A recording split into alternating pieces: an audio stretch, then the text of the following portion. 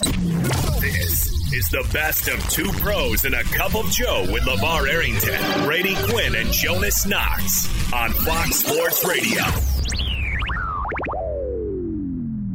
Yeah. Jonas appreciates you guys joining us. Yeah. I don't. Yeah, he does. I don't appreciate you guys at all.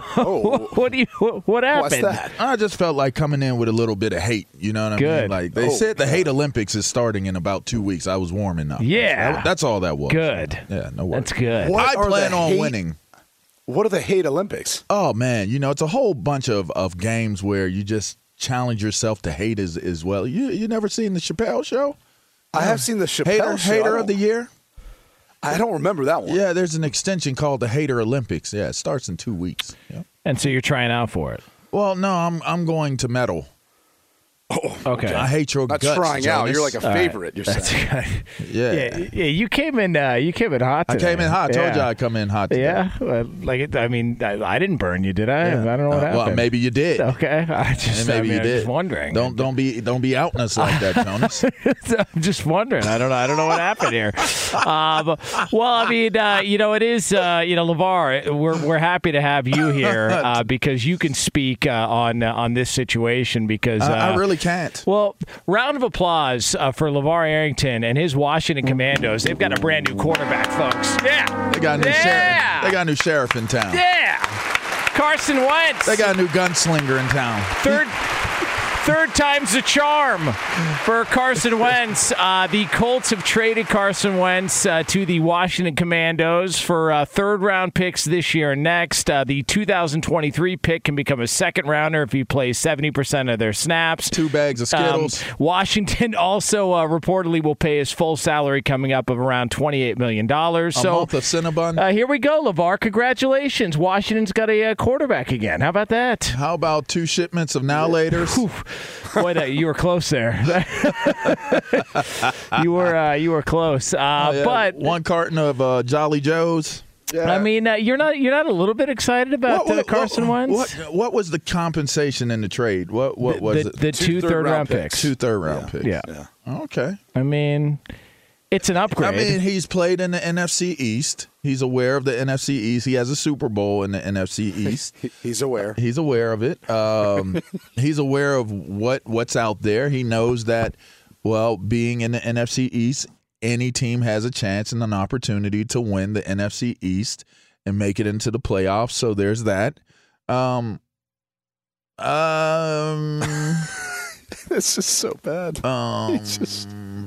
There's a decent, they have an all-pro offensive lineman in Scherf. Shots out to Scherf out of Iowa. Is it Iowa? Yeah, it's Iowa. Yeah, yeah. He's a tough son of a bitch. That is one tough dude right there.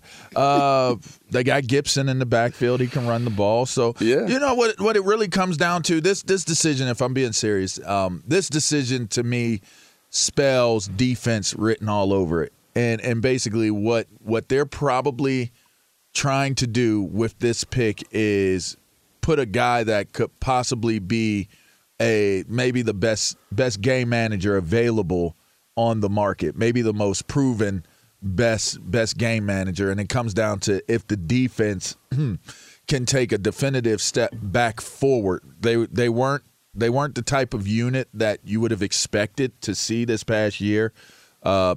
There was a little bit of discord towards the end, as you saw teammates that were in college that were teammates in the league have a little bit of, some disagreements on the sideline just to, the emotions and the feelings connected to, the season, but and possibly probably the effort. I just think that they are looking for their defense to be the catalyst of this team, and bringing in Carson Wentz only confirms that further. I look at what he did last year. And he wasn't that bad. He really wasn't. I look at them bringing him in his first year, him starting the season in Indianapolis with an injured foot, kind of rushing to get back. He didn't look 100% healthy. And watching him throughout the course of the year, there were some mind-boggling moments. I mean, the interception he threw, the left-handed interception he threw. All-timer. Backed up on his own goal line. Like, that was just, oh, my gosh, what are you doing? Moment. That being said, he wasn't that bad. And I I said this before. I really honestly believe the Colts would have been better off keeping him for another year. I just wonder how much the non-vaccination deal played a role. Irsay seemed to be upset about it. I don't know that any of the players were, but, I mean, Jim Irsay owns the team, and what he say goes. And it's just – so it was surprising from that standpoint that they would turn and trade him away in a draft class that doesn't look as good at the quarterback spot. And then now with Russell Wilson already moving, Aaron Rodgers making his decision – You could maybe you have Jimmy G, but he's got a shoulder surgery. I mean, he's coming off of an injury. It's going to take him a while. Who's your quarterback? Like, you just traded away a guy who another team values as their quarterback for this upcoming season, and now you're going, well, yeah, we don't have a quarterback. So I don't really understand the logic behind it. I think it's in the short term, it's a better deal for the Colts for this singular purpose. And even though it contradicts everything I just said, if the only advocate that was left for Carson Wentz being a starting quarterback in the NFL was Frank Reich, I mean, think about it. They traded away a first-round pick for Carson Wentz. And the thought was, all right, he's kind of damaged good. He doesn't look the same. Let's get him with the guy who helped him play his best football. And he did play some good football last year. But if that guy is willing to trade him away from 2 third-round picks, if you're Washington, you've got to be thinking, hold on a second. Like, this doesn't make as much sense. It's the old banana and tailpipe. Okay. I mean, for real. So the Colts in the short term look like the team, but I honestly believe this is going to work out for Carson in Washington. I think they've got enough talent there. I think he's the second-best quarterback in that division. I think behind Dak Prescott, Wentz is the next guy now. And you might challenge, well, what about Jalen Hurts? What about Jalen Hurts? I mean, we kept hearing stuff all offseason, like, are they committed to him? Are they not? Are they still going to draft one with all the first-round picks? Are they not? I mean, I think they're committed to him. I don't know, though. We'll see how this year goes. But I think he's the second-best quarterback in that division right now. Okay, we kid about Carson Wentz because he had a little bit of issue with, he had some volcanoes on the back of his neck a couple of years ago. That were and so we kid and we joke and the left-hand interception and all that stuff. If the goal was Washington to improve at the quarterback position this offseason, they did that, right? I mean, he is an upgrade over what they were rolling out last year. And if that was the goal, then that's fine. In comparison to what they were trying to do in getting Russell Wilson, no, you would look at that and go, it's a significant step down. But where do you think Carson Wentz is? In the 15 range in the NFL as far as quarterbacks go? Maybe closer to 20? It's still an improvement above where they were. There's only 12 teams left. Well, but he's at least top half of the league, I would say. What, top 20, 26 maybe? Okay, is he an upgrade? Top 27? Is he an upgrade over last year? I mean, Taylor Heineke showed some. Come on, he showed a little something. He's an upgrade, and they were trying to upgrade at the position. Right, they do have a much better roster than people give him credit for. What does that really mean? He's an upgrade from that. What does that? That really was the goal. Mean? They were trying to find a guy, and this is going to be what a 1 year opportunity for him. Okay. If it doesn't work, then they move forward. If we really want to go through these gymnastics, to your point, Jonas, because I'm with you. I think he's a top half quarterback in the league. I think he's in the top half of the league. Let's look at the AFC East. Outside of Josh Allen, who else would you rather take over Carson Wentz? Are you taking Zach Wilson? I'm not. Are you taking Tua? I'm not. Mac Jones? Maybe after another year, but not after what I saw at the end of that season. No. I mean, right there, you'd say that's in one division, that's only one quarterback you take over him. Now, then you've got the AFC West, and you might say, I'll take all 4 quarterbacks there now. Yeah. So that's 5. But, again, I'm taking Carson Wentz over Mason Rudolph. Yeah, hell yeah. Okay, what about Baker Mayfield versus Carson Wentz? I don't know. I'll take Wentz. No, you don't. Okay, but let's just say it's a question mark there. It's up for debate, though. Okay. Yeah, it's up for debate. And the other 2 you wouldn't. So that's, 7? All right, working through the divisions. The Colts don't have a quarterback, so they trade away one, and we're looking at going, so they're out. I'd take Carson Wentz over no one. Right. I'd take Carson Wentz over Davis Mills if that's the Texans' starting quarterback. The Jacksonville Jaguars and Trevor Lawrence. You want Carson Wentz or Trevor Lawrence? Trevor Lawrence. I might say that, but I don't know, based on what we saw last year, I feel overly confident saying that right now. Yeah, but again, But the results are based off of that team. I don't put that on Trevor Lawrence so much. And that's so the point is it's more of the unknown with what we do know with Trevor Lawrence versus what we do know and how much unknown is left about Carson Wentz. In the NFC right now with Carson Wentz, Washington's a playoff team. Right now. Well, okay, how about this way? Let's look at just the NFC. Defense has to. How many quarterbacks in the NFC would you take over Carson Wentz? God, Rodgers is debatable. Rodgers? God, that's debatable. That's a little debatable. I would take Dak, Rodgers. I would take Kirk Cousins, but it's close. And I would take Kyler Murray, Stafford, and that's it. I'll take what is that, I'll take Garoppolo 5 or 6. over Wentz. 5 or 6. You wouldn't take Garoppolo over Wentz? I mean, that's what the Colts are saying to you right now, right? Well, but Garoppolo, I mean, Garoppolo what? If he's on his way out. I'm talking just NFC. If he ends up in the AFC, 5 or 6. Just what you said in NFC. Okay, 5. We'll just call it 5 or 6. Okay. I'll call it about 5 or 6. Well, he is for now. I mean, all right, that's fair. Okay, so putting it that way, we had 9 in the AFC, and you just listed off 5, maybe 6. Yeah, that gets us to 15. It's top half. That's 15. So he's top half of the league, is what you're saying. Yes. Okay. So I agree with you. I think he's better than anyone's giving him credit. And maybe it has to do with the braille in the back of his neck. I don't know. Oh man. What? The adjustable braille, by the way. Could be bigger dots, could be smaller ones, depending on what day. Maybe you fell asleep on a piece of pizza. I have no idea. All right, we're sitting here trying to poke fun at the guy. Point being, with him, you've upgraded the position. If you get a little bit, if you're healthier on defense, the division's weak. They're a playoff team right now. I think Washington's a playoff team, and if that was the goal going into the offseason, the Eagles made it with Jalen Hurts. Yeah, you think they're gonna make it again this year, though? I mean, I think they're in better position to be a better team than Washington is currently. I think they've got as good, if not better, of a roster. I'm curious to see what year 2 looks like there. I said it before. I think that one of the worst things that can happen to a head coach in his first year is exceeding expectations unrealistically, because no one was picking the Eagles to go to the playoffs. No. So they make it to the playoffs, and then if you can't make it back the next year, then it's like, what happened? Everyone thinks you take a step back. Now all of a sudden you're on the hot seat. You're like, hold on a second. Like, it wasn't in the plans in year 1. And now we're, 8 and 9, and we didn't make it? Like, that's going to be a really interesting team to see the perception of how they do or what happens this year. Because I'm with Jonas. I think Washington's a playoff team, or at least one that's going to be contending there for that 7-6 spot when it's all said and done. It's going to have to be their defense that does it. And to that point, I think understanding the politics and how they play out with quarterbacks in the nation's capital, Carson Wentz is known in the nation's capital because of him being with the Eagles.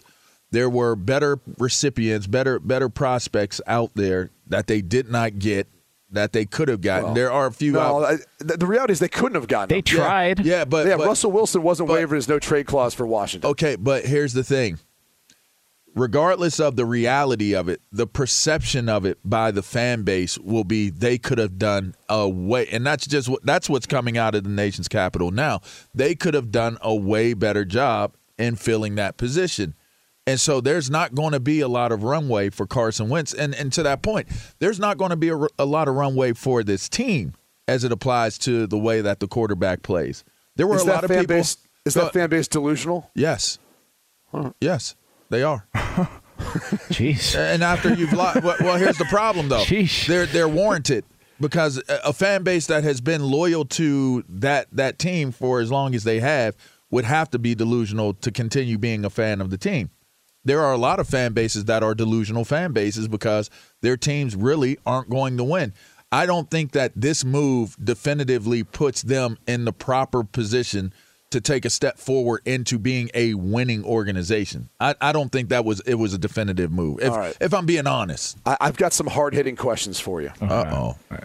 Is Taylor Heineke the greatest quarterback in the Washington football team's history? Now, mind you, the Washington football team. No, I'm with you. I'm with what you did. Good call. I'm with what you did. Yeah. What were they called before that? Anybody know?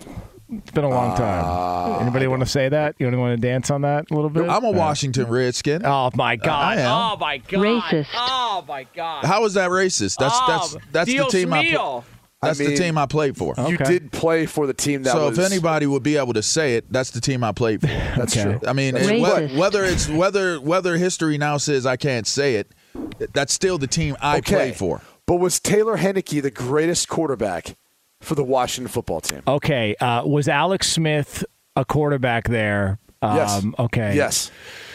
I would say Alex Smith slightly better. You can't. Well, they were a first place team with Alex Smith. They did. That's true. Were they the football team? Yeah, I think so. Yeah. When they were that high. Yeah. In 2020, yeah. So I think it's Alex Smith, but it's close to Taylor Heinicke. Okay. Yeah. Greatest running back in Washington football team history. Okay. Aaron Gibson. Let's see. Aaron? I don't know. What, Damon? What is it? It's Gibson. Didn't Aaron Gibson win what's his name? He was an offensive lineman out of Wisconsin. Antonio Gibson. Let's see. Let's see. Not John Riggins. Not LeVar, you said that with so much confidence. Fatu Malafalu. The way LeVar just goes, Aaron. I was questioning myself. I'm like, wait, what? Man. It is what it is. Well, listen, I'm not delusional, so I can mess their names up because they're not really relevant right now. Oh, geez. Well, in Washington football team history. Be sure to catch live editions of Two Pros and a Cup of Joe with Brady Quinn, LeVar Arrington, and Jonas Knox weekdays at 6 a.m. Eastern, 3 a.m. Pacific on Fox Sports Radio and the iHeartRadio app. How do you guys think the final year or two in Seattle were for Russell Wilson and Pete Carroll? How do you think? Relationship-wise, coach-wise, player-wise. What do you mean, as far as the relationship? Yeah, like do you think it was smooth sailing there? Do you think they were on the same page, or was it they were professional? Pretty much just a wrap at that point. That's the best way of describing it. I think they were both professional. Okay. Tolerant of one another. Yeah. Greg Olsen, who spent a short time there. Greg Olsen from Jersey. Wayne, New Jersey. And by the way, Notre Dame alum, correct? No, didn't graduate from there, but I will say this. For all those Miami Hurricanes fans out there, so I did a broadcast of the Dolphins versus the Seahawks. And I happened to mention that because Greg and I were the same class. I got to know Greg well in the summertime before our freshman year. His brother Chris, who played quarterback there. And so we got close. And, I made sure to, tell the University of Miami, Hurricane fan base, hey, he didn't choose you first. Okay? Wow. You were sloppy seconds to Notre Dame. I just wanted to make sure they knew that. I'm just saying. I just wanted to make sure they knew that. He chose Notre Dame first, then he transferred to Miami. So for all those Hurricane fans out there, sorry to hit you with some facts. I know that may hurt a little bit. It does hurt sometimes. It hurts. I know. Sorry to hit you with facts there. I'm sorry. Good God. Coming in hot. Now, he was on the Colin Cowherd podcast, Greg Olsen was, and he was talking about Colin has a podcast? Yeah, you didn't know that? Yeah, he does. Definitely does. And unbelievable. And he was discussing the situation in Seattle as far as the personnel and the talent on the roster, and he had this to say. I never thought they had a personnel issue. The conversations that I would have with the coaches and the amount of pushback and the amount of questions that I would get in return saying, we're not sure if we can do this. I'm not sure if we can protect this. And I'd sit there scratching my head. It was like we were playing with a JV roster. It was like we were playing with a rookie undrafted quarterback. Like, it was very interesting to me. I just think the ideology there was always defense first, kicking game, punt the ball, field position, force turnovers, defensive led, and then they'd hand the ball to Russ at the end of the game and say, go be Magic. I just think it was part of Russell's frustration. I think it's why Russ said, I want to go somewhere where this is going to be an offensive, quarterback-driven team every Sunday with the ball in my hand. Let Russ cook. Yeah. You got to let him cook. So I got there in 2013, signed there in free agency, ended up getting released right before the season started, then signing with the Jets. But one of the things you noticed was that really was, like, they were so unique in the manner in which they prepared. Like, the first install I got, because, when you first go in there, you're not actually practicing. you're doing workouts, you're doing the off-season conditioning, strength and conditioning program. So the first packet I got of an install was 2 minute. That's the first thing you got. And I'm like, well, this is weird. Like, usually you get like a big old game plan book and you're looking at your first, second down installs, your base concepts. Then you get into third down, right? Stay on the field and all those things. Then you work your way into the red zone and then 2 minute. And the justification that I got was that games more or less in the NFL are won and lost in the final 2 minutes. And so you should feel most comfortable with our system and offense in those final 2 minutes. And I was like, okay, I get that logic. It's different than anything I'd ever experienced before, but I get that logic. Is that in those moments, you need to be at your very best, and that's why we're prioritizing it. It was one of the first things we install. So that was one of the first things, like as a group, when we'd get together and go over, we'd be going over like a 2 minute drill. And then as we got into OTAs and minicamp, all that, you go through your regular installs. But that was one of the first things that was prioritized. And there's no doubt that you got a sense that that offense was more built to run the football, take shots, and then, let Russ be special when it was called upon. Like, they felt really comfortable and confident going into the fourth quarter, if the game was tight, being able to pull away, or in the final minutes being able to out-execute either with their defense or offense. Like, that was that mindset. Like, they own the fourth quarter. Pete Carroll used to say, do you win the game in the first quarter? No. Second quarter? No. Third quarter? No. Fourth quarter? Yeah.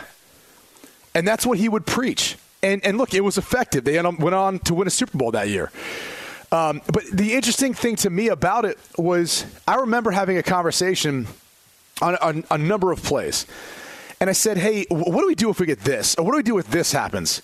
Because that was more of my style of play. Like, I was not athletic like Russ. I was not athletic like Tavares Jackson. Those guys were more athletic than me, so I had to make up for it in a cerebral way and be able to check and change things to get to what we needed to go to. And their response was, well, here's your quick answer.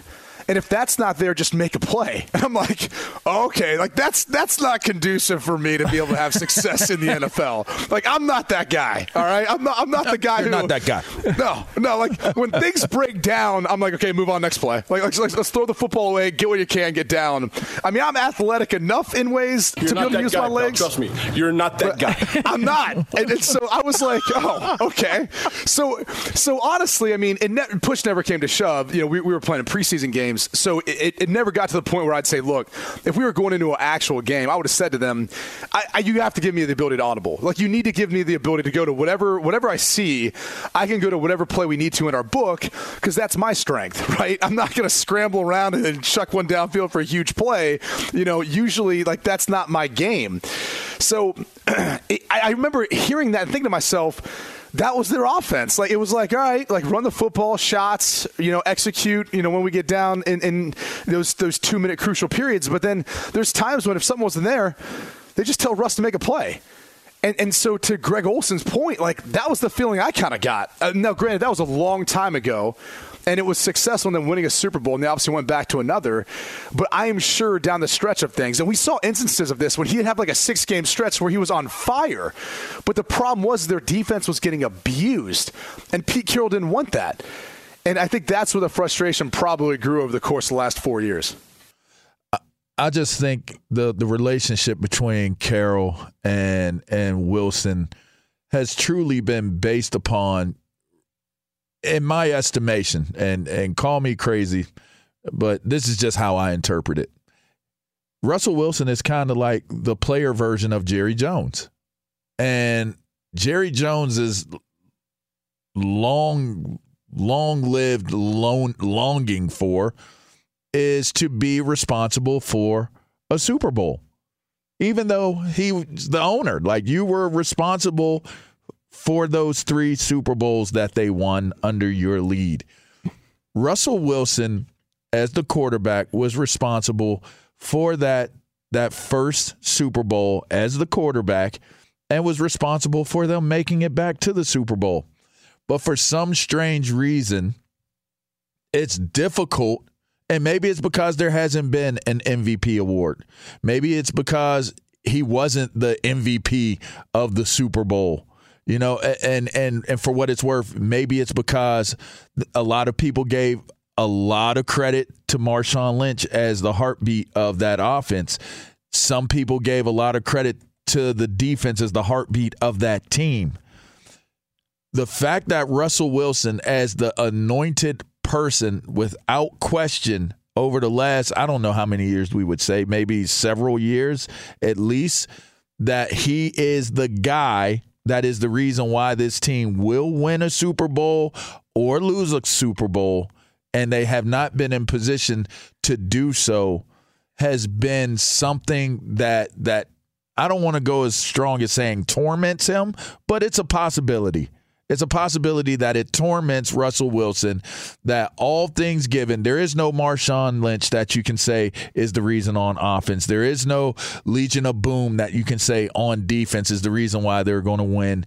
It would have had to have been Russell Wilson, what he's doing, and that did not pan out. And I think that weighed on Russ, and I think it weighed on the way that he interacted with not only Carroll, the head coach, but probably how he interacted with everyone there, just based off of the amount of importance that he brought to that organization and to that city and fan base. So I think the complexities of why things kind of went awry for them as they got later on into going down that road together of their careers is because Russ was never in a real position where he could have validated, or maybe in some instances or some thought processes, vindicated himself as the catalyst for winning the Super Bowl. It could be as simple as, and not as simple, but a large portion of Russell Wilson's feeling was, I'm tired of playing on a defense, to Greg Olson's point and what Brady was saying, I'm tired of playing in a defense-first organization. I want offense to be a little bit more of a priority. And now he goes to Denver where Nathaniel Hackett's there. He's got all those weapons. Like, they had talent on offense. It's not like, the cupboard was bare, but just the philosophy, Pete Carroll won with that and was going to ride that until his time was over in Seattle. In Russell's defense, too, think about how many offensive coordinators he's had over the past few years. I mean, he went from Bevel, then Schottenheimer, then Shane Waldron. And you look at what they did when they brought in Shane Waldron. They wanted to bring in the outside zone running scheme that they were running with the Los Angeles Rams, play action, boots, all that stuff off of it, and kind of make their offense out of that. The problem is when you've got a certain philosophy of what you want, but it doesn't necessarily match your personnel, it's never going to work. And I think that was part of what you were saying. And I also feel like if you're trying to run an offense that helps protect your defense, because your defense, and that's your calling card, that's your identity as a head coach, it's what you've been. If you're running an offense to help protect that group, then you got a problem, right? Like, if I can go out there and throw up 30-some points a game, you should win. More often than not, you should win. You should be able to have a defense that can get you enough stops or get enough turnovers where you can run out the clock at the end of the game. And I think there's times when that just wasn't the case. Like, if people want to put the blame on Russell Wilson or the lack of Legion of Boom being there, and that's why they didn't have as much success. This past season was the first losing season they've had. I mean, think about that. And he had to miss 3 games? I mean, who knows if it's different if he doesn't get hurt and if he plays and when he doesn't try to come back too soon and actually he's playing at a higher level. I mean, obviously his finger was impacted by how he threw and all that, and he rushed to get back before he should have. But he knew how bad they needed him in order to even have a shot. So I look at it and say, like, the whole time after Legion of Boom, people can say, well, they didn't have that anymore, and that's why they didn't win. But he was propping them up for a period of time. I mean, I really am interested to see what this team turns into this year. Like, I think they'll be competitive. I think they'll fight. They'll scrap. They have some talented players, but I don't know that they'll win more than 6 games. I think that furthers the point of all of this and why the relationship deteriorated. If I'm Russell Wilson and I'm propping up a team while everything is being looked at as why they're not versus why they are or why they have an in spite of situation, right. And he's not getting that validation. He's not getting that recognition because he hasn't. Everybody has had this whole thing. It's kind of funny. It became a thing like let Russ cook, like let him cook. That became a thing. And he's looking at it like, okay, if I thought for 2 seconds that, you know what, I'm appreciated It's just I'm underappreciated in these places. It's okay. Right. But if I feel underappreciated overall, and what Olsen is saying is true, and you're basically – you have me in a situation where you're undervaluing or underappreciation of what I bring to the table is ultimately leading to the DNA of what you run this team based off of. I don't know who would that work for. Right. It wouldn't work for me. I'll tell you that. Well, honestly speaking. It sounds like Tom Brady and Bill Belichick. The only difference is you don't have as good of a resume of winning Super Bowls during the 2 decades. But if you look at 2012 to probably until this past season, I would be willing to bet that the New England Patriots and the Seattle Seahawks were probably the 2 most winning organizations between that time frame, probably next to the Kansas City Chiefs. Yeah. I don't know this. I'm saying this off the top of my head. Jonas, do you have any idea?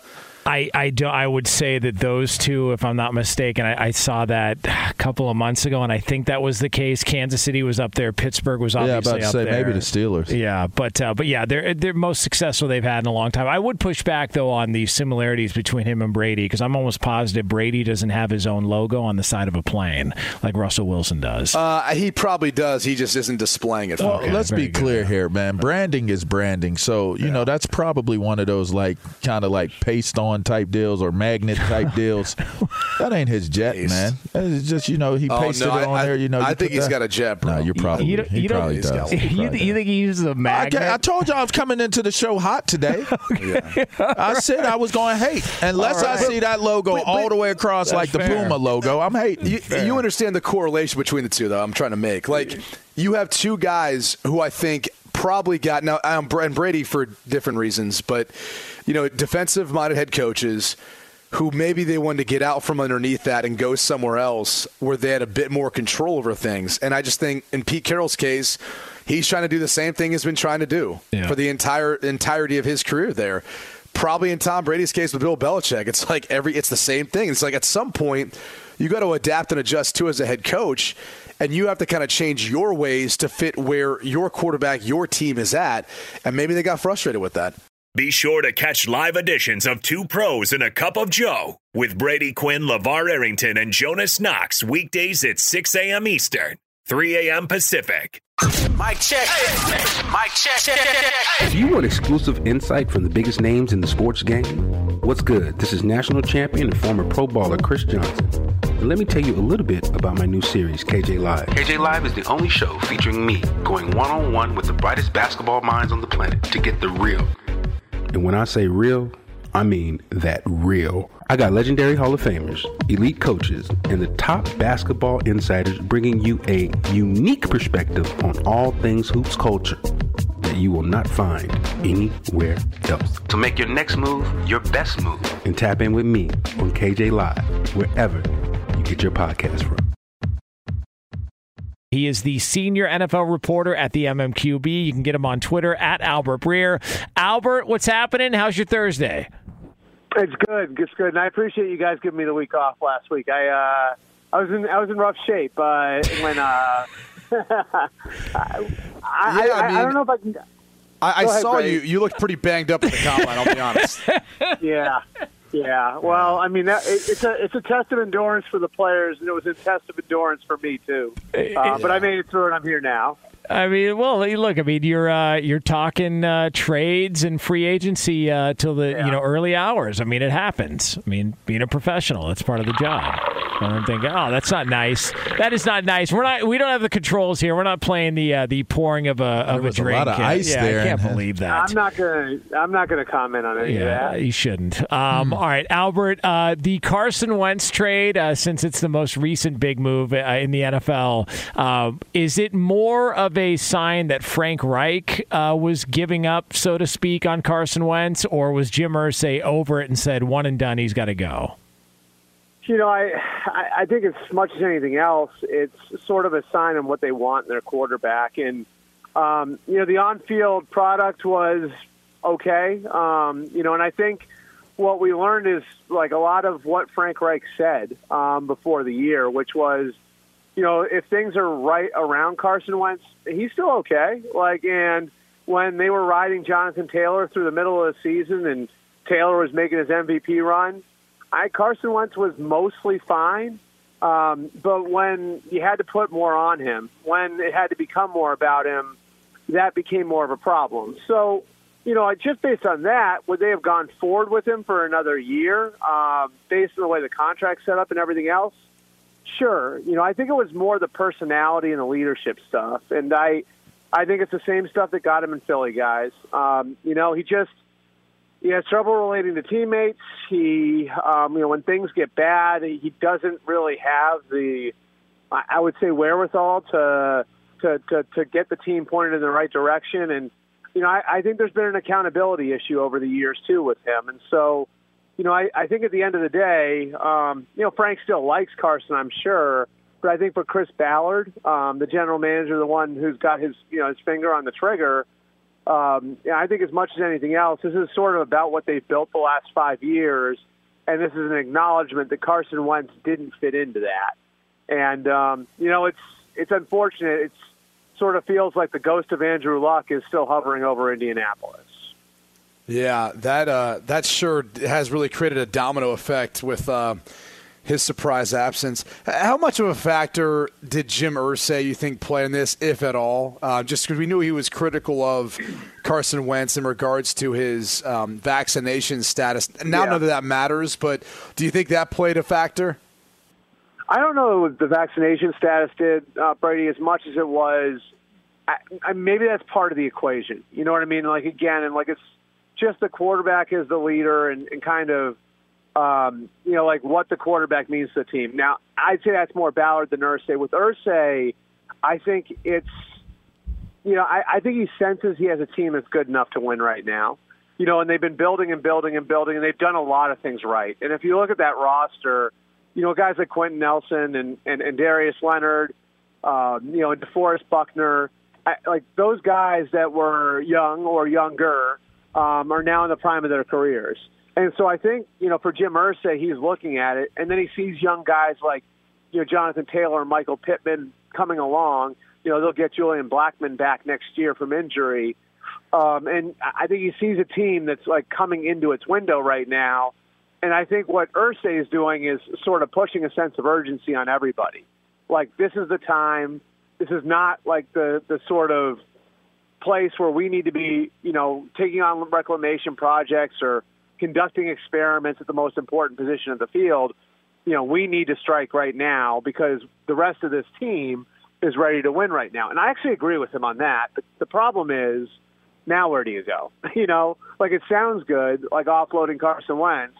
The next question becomes, now where do you go? And I think you could argue that the options that are in front of them right now, presuming the Texans won't trade Deshaun Watson in the division, I think it's hard to find, a clear upgrade over where they've been over the last 3 years with Jacoby Brissett, Philip Rivers, and now Carson Wentz. Brady made a bold prediction at the beginning of the year coming into the season that Aaron Rodgers would indeed return to the Green Bay Packers. It was also out there that Russell Wilson would not return back with the Seattle Seahawks.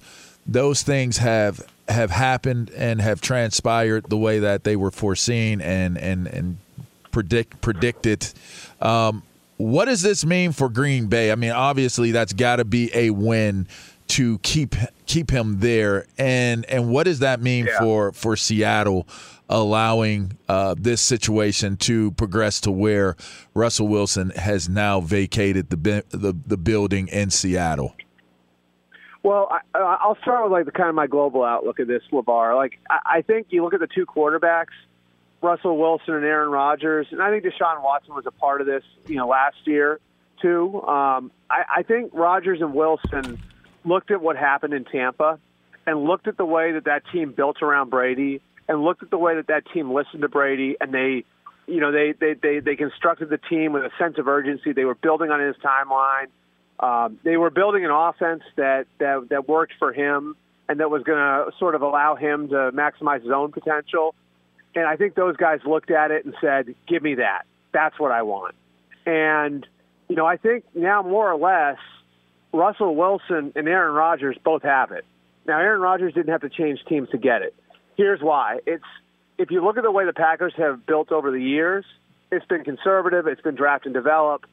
Over the last 13 months, they've started to mortgage contracts. They've started to create like a 2 to 3 year window, and they're doing things maybe they wouldn't have done 4 or 5 years ago, philosophically, to maximize what Aaron Rodgers has left. And so in a lot of ways, you look at where the Packers are, and like Aaron Rodgers got them to move a lot in the way that they build their team. So in that way, I think Aaron, and implicitly saying, I want what Tom Brady has in Tampa, he got it without having to change teams. And I think Russell Wilson has it now too, because now it's on the Broncos to build around Russell Wilson. The way that he's always wanted a team built around him. I think for Russell, this has been about, seeing where he can take an offense, about all pros, about eventually becoming a Hall of Famer. And there was so much history in Seattle. The way that there was friction between him and the Legion of Boom guys, the way the offense was built, the questions he had about the coaches, like all that history was there in Seattle. His entry point in Denver is so much different. He's coming there as the savior, and now they're going to build around him. And now we all get to see if he's capable of being that type of quarterback that can throw for 4,500 yards and be the centerpiece to the sort of offense we've seen, Peyton Manning and Tom Brady and those sorts of guys pilot over the years. And so he's getting sort of the Tom Brady thing too. So that's what's so interesting about this whole thing, guys. And I know that's a long-winded answer, but I think a lot of guys looked at what Brady accomplished in Tampa last year and what he got in Tampa and having a say in the organization and having them building with urgency and having them build an offense that would get the most out of him individually. So those guys, I think, all were saying, I want that.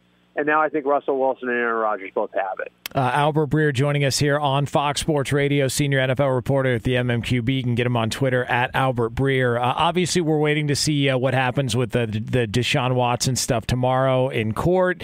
And so, that's, we don't have any clarity on that. But what do you think is the next name to move? The next quarterback name to move and land where is who? Jimmy Garoppolo is one that I'm sort of keeping an eye on just because he's interesting just because it's going to take a little bit of a leap of faith from a team here because he's not going to be able to throw until late June, early July is what they're saying. So it's the shoulder. It's not the dating the porn stars. You think that's what God. it is? Yeah. Well, I'm speaking. There could be a relation between them. Come on. Yeah. What's the risk? There are risks. Those are real relationships, Brady. I don't know what you're talking about. Of course they are. Can't share these days. I think it's the shoulder thing's a real thing for other teams, because you only have them under contract for one more year, and so it really is about the here and the now if you're trading for Jimmy Garoppolo, and I know the Niners would like to get a couple second-round picks for him, and I would have said that's a tall order. That'd be a tall order before I saw what Washington gave up for Carson Wentz. Now it seems more realistic. And so, I think with Jimmy, it's going to be sort of a leap of faith in where his shoulder is. And if you feel good about that, then, I could see him being sort of the guy to get you to the next guy somewhere. And so it'll be interesting to see if, the Colts jump in there. I think Carolina is going to kick tires on it. And I wouldn't be surprised if the Colts call Vegas about Derek Carr. Now, I don't think it's Josh McDaniels' intention to move Derek Carr at all. But, could you think about the idea of, would it make sense if Derek Carr went to Indianapolis and then Jimmy Garoppolo went to Vegas and was reunited with Josh McDaniels there? There are still, some moving pieces here. And I'm not saying that's necessarily going to happen, but I'm just saying I think some of these calls are going to happen over the next few days. And again, I think the thing with the Jimmy Garoppolo situation is a lot of it's going to boil down to what some of these team doctors maybe say to their coaches, their GMs, about where they think Jimmy Garoppolo's shoulder is going to be when we get to the summer. All right. Well, I guess my final question would be, and looking at what took place with the Carson Palmer trade. Wentz. Excuse me. Yeah. Okay. Palmer, Wentz. He brought at up this point. Who'd you mix up earlier?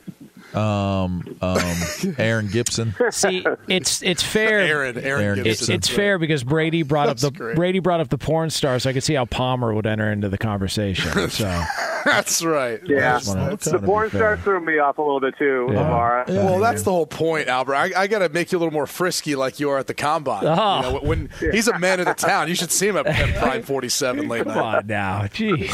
The fact that it did not impact their chances of winning anything with the odds makers. How are you kind of interpreting that? Because to me, it's just it could go a couple different ways. They just don't have, as Brady said, not enough information yet. But to me, I'm looking at it more so as a team that gets rid of a quarterback after one season and it is risking continuity for the sake of going in a different direction because you believe your window of opportunity is now is almost a damning thing. And then now, lo and behold, you have the reputation of the team that he goes to, and we all know that's very well documented. I mean, what should people who are rooting for this Washington team, what should they be feeling based off of this trade? I would just tell them to be patient. I'm surprised it cost that much to get Carson Wentz out of there. If you had asked me 2 weeks ago, I would have thought, like, if they were able to offload Carson Wentz, it'd be a straight salary dump, you know? And so the fact that the Colts are able to get something of value for him surprised me. That said, I do think Washington's going to be able to offer some things to Carson Wentz that maybe he hasn't had in a while. You know, he's a big downfield thrower, and being able to give him somebody like Terry McLaurin to throw to, I think will help. And they do have pieces in place there. Again, it's going to be about not putting the whole thing on him. But why I'm saying, LeVar, I think the idea is to be patient here. I don't think they're done. I think this is probably the first of a couple of moves at quarterback, and it wouldn't surprise me if this is the precursor to them maybe drafting somebody in the first round, and Carson Wentz becomes the placeholder for whichever rookie that might be. I have a hard time believing that going into year three, for Ron Rivera and what they've done to build that thing up and kind of try to flip the narrative on who the team is, I have a hard time believing that it's just going to be Carson Wentz and nothing else. I do think that they've got another move at the quarterback position in them.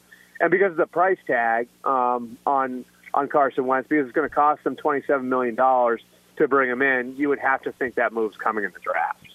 Get him on Twitter at Albert Breer. He is the senior NFL reporter at the MMQB. Always kind enough to join us here on Fox Sports Radio. Carson Palmer. Albert, we appreciate it. Of the Commandos. Carson Palmer. I feel like we covered a lot here. You know. Yeah. I'm a fan of Carson Palmer too, LeVar. Yeah. Okay. Yeah. Me too. There it is. Me too. Yeah. I'm a fan of Carson's. Good. Carson Daly. Albert. Albert, was the porn star thing that it threw you off that much? Just a little bit. I mean, I was I couldn't, like, my phone was a little muffled, so there's like a lot of laughter, and I was just trying to make my way through that. Yeah. But I think I recovered okay, right? You're a professional. Yeah. Well, come on. With us, whatever it is you were assuming would have been safe, Albert. Yeah, whatever it is you heard when you heard porn star, and you didn't hear everything else. Whatever you assumed your response should have been, that would have been right. My understanding is that was a real relationship for Jimmy, right? Yeah. I mean, they were out. They were eating in public. I'm a fan of. Hey, I mean, that too. Who am I to judge somebody else's romantic relationship? Agreed. Yeah, everybody deserves someone to love. Hold on, the line of distinctions when you're eating in public, is that what makes it real? Yeah, I mean, it was a nice restaurant. Yeah. I mean, I'm just assuming if you're willing to put some coin out there for some nice food, that there are some feelings. Oh no, maybe. I think like, and I'm no celebrity, but I think for celebrities, like, taking somebody out in public is a big important, step, right? Wouldn't it be? Because sure. If you're Jimmy Garoppolo, like TMZ could be right around the corner, ready to take your picture. Of course. So, like, that's a big step, right? Of course. Listen, Albert, you're a broadcast professional, all right, and don't let them steer you in a ditch, all right? There's nothing wrong with being what you are in life. Yeah. If you're an adult entertainer, if somebody loves you for that, that's okay. It's fine. Shouts out to Jimmy G for showing her love, and she wasn't a bad looking. And she was not hard on your eyes either, by the way. And shouts out to Albert Breer at Albert Breer on Twitter. Always good stuff with the great Albert Breer.